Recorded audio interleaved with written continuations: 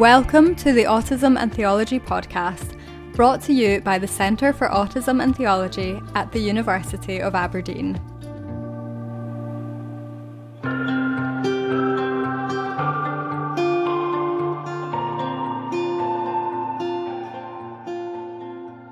Welcome to episode 5 of CATChat, which is a space where we have some more informal conversations about autism and theology, share some of our own experiences, and answer questions from listeners.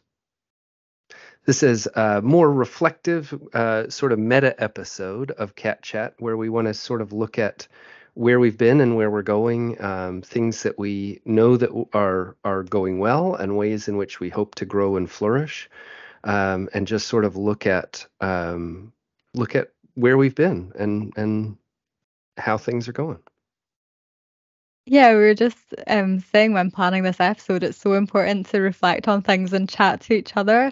It's been really enjoyable, like getting to know both of you and also just engaging with different conversations that maybe wouldn't have had otherwise. And yeah, it's been a really enjoyable few months.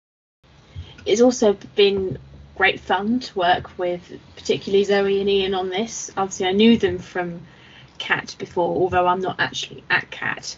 But it's been really great to get to know more people in the centre and see how my work within sociology of religion so closely intersects with so much of pastoral and practical theology. Even though it takes a slightly different lens, it prevents that feedback loop, which helps us basically strengthen our research and basically helps us ask more questions, and also includes more people from different backgrounds in how we talk about and think about autism and theology and church.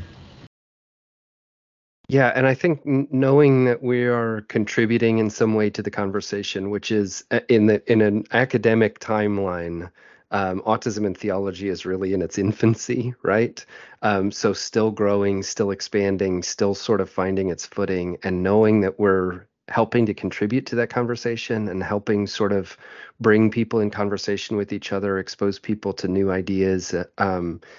I think that's really exciting for me, because it's just it's a thrill to be involved in a discipline that's still growing, still developing, and to be able to sort of have an influence on that, I think is really cool. And I think that's what we've been doing and will continue to do.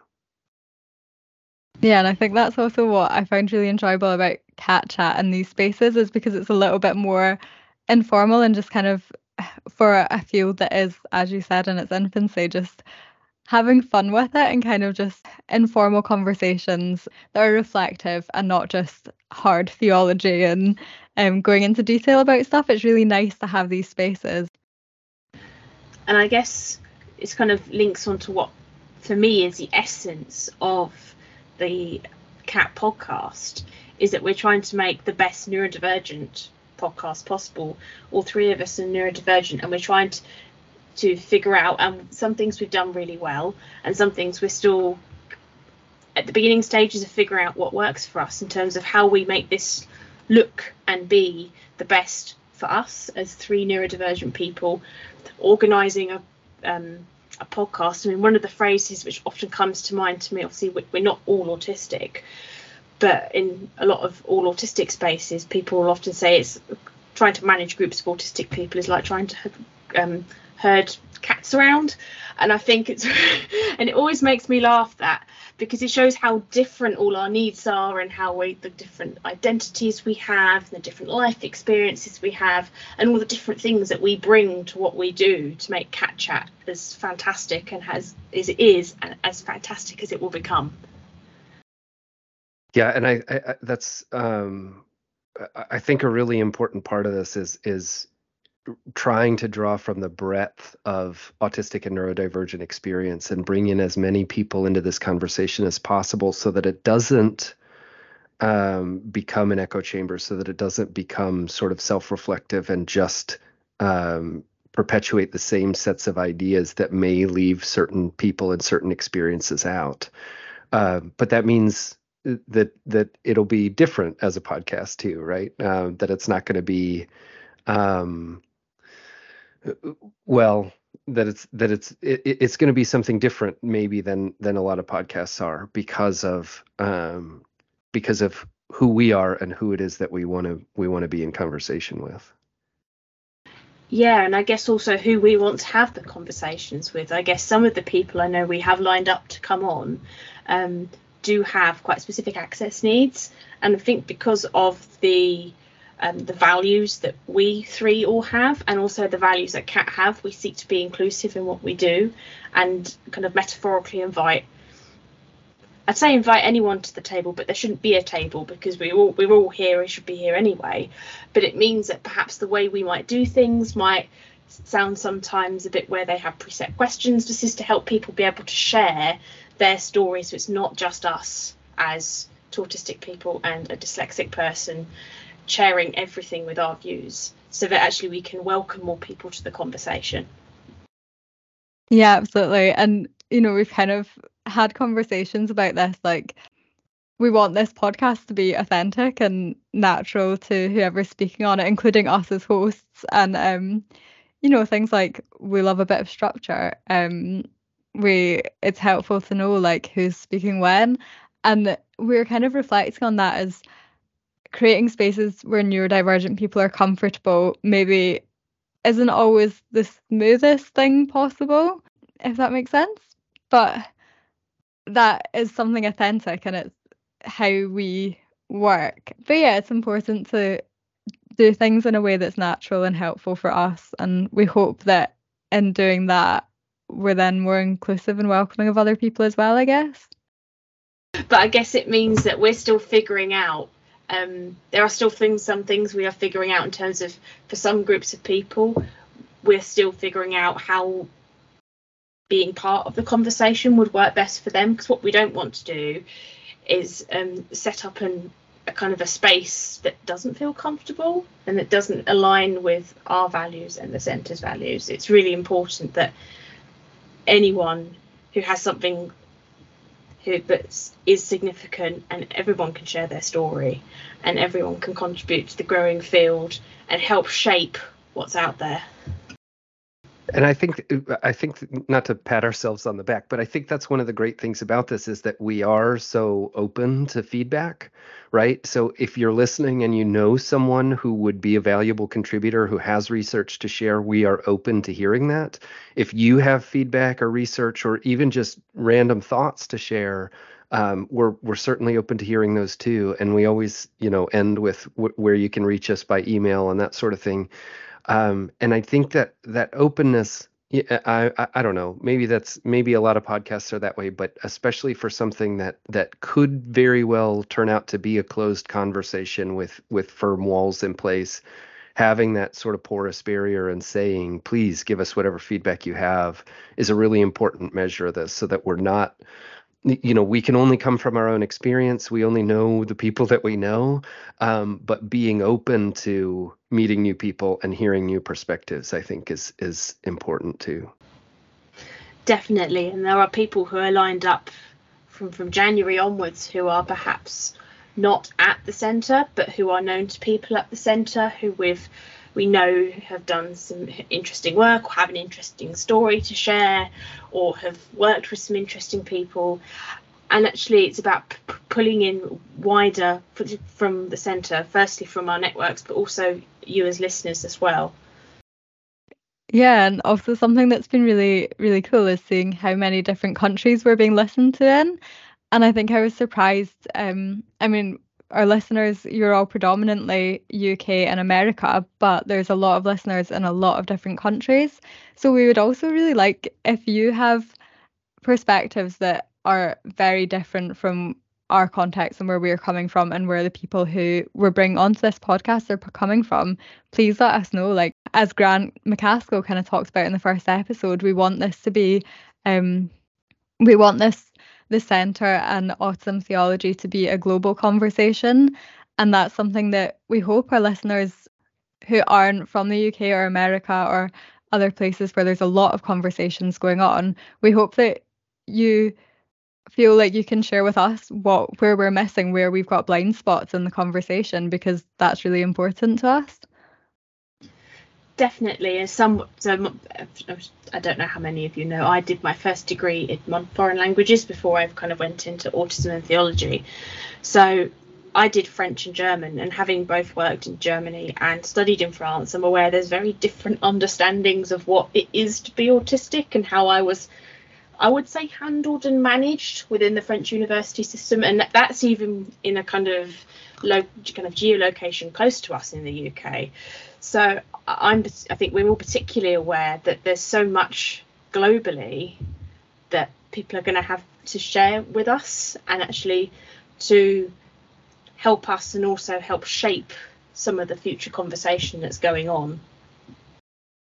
And especially for a conversation like autism and theology, where the conversation around autism, one of the biggest criticisms that's lobbied is that it listens too much to one side or another, or one perspective or another.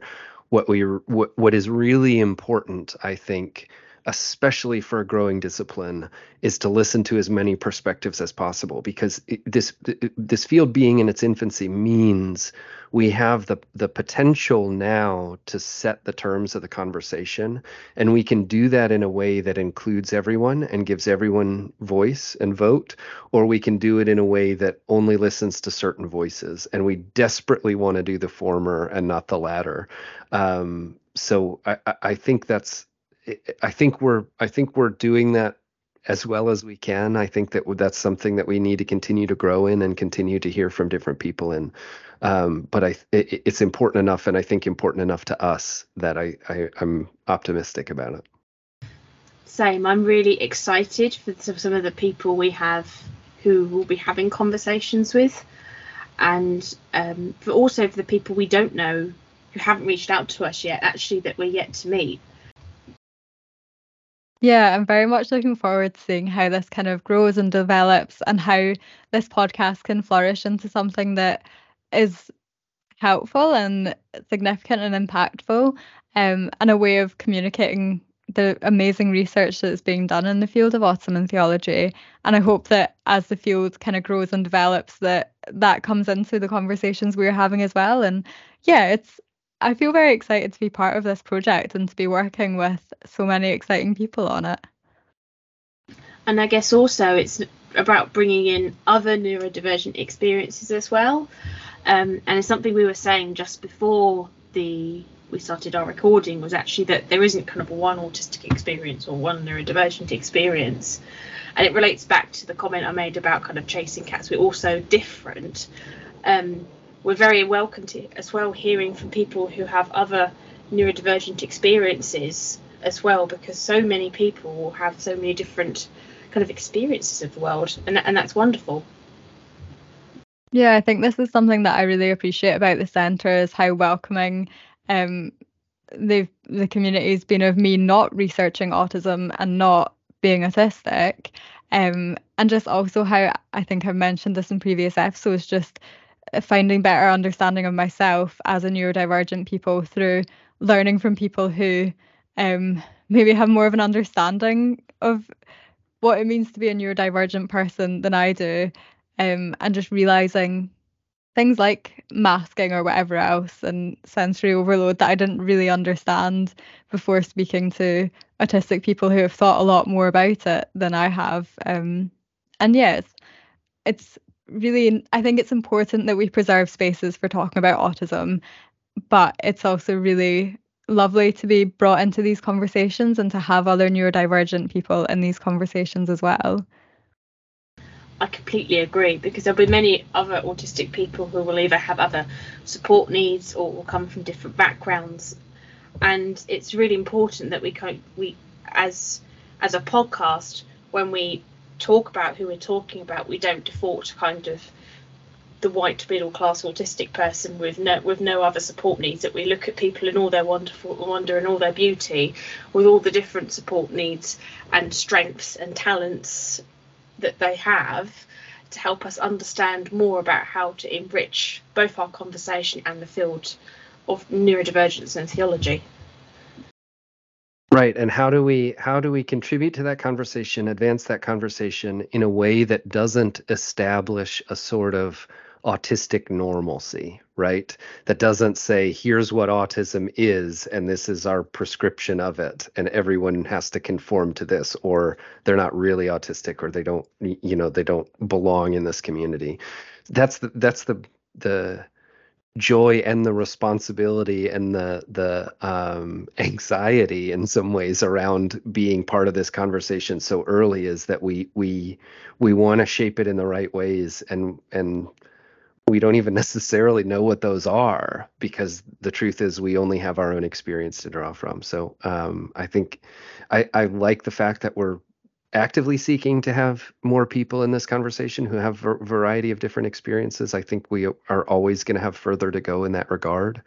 And so I'm excited to see where it takes us.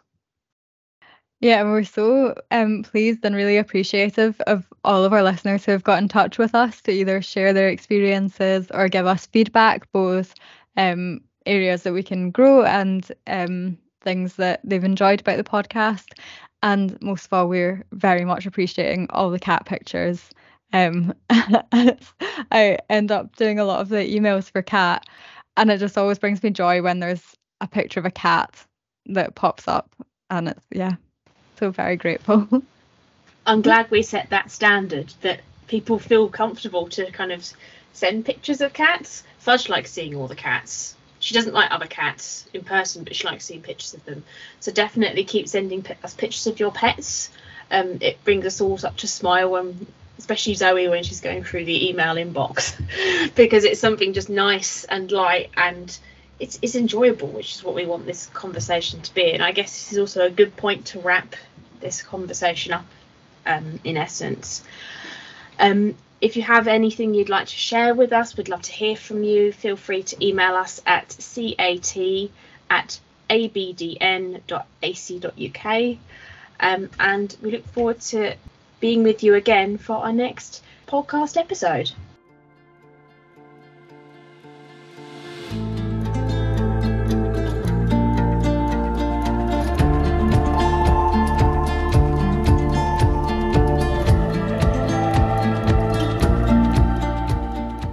Thank you for listening to the Autism and Theology podcast. If you have any questions for us or just want to say hi, please email us at cat@abdn.ac.uk or find us on Twitter @autismtheology.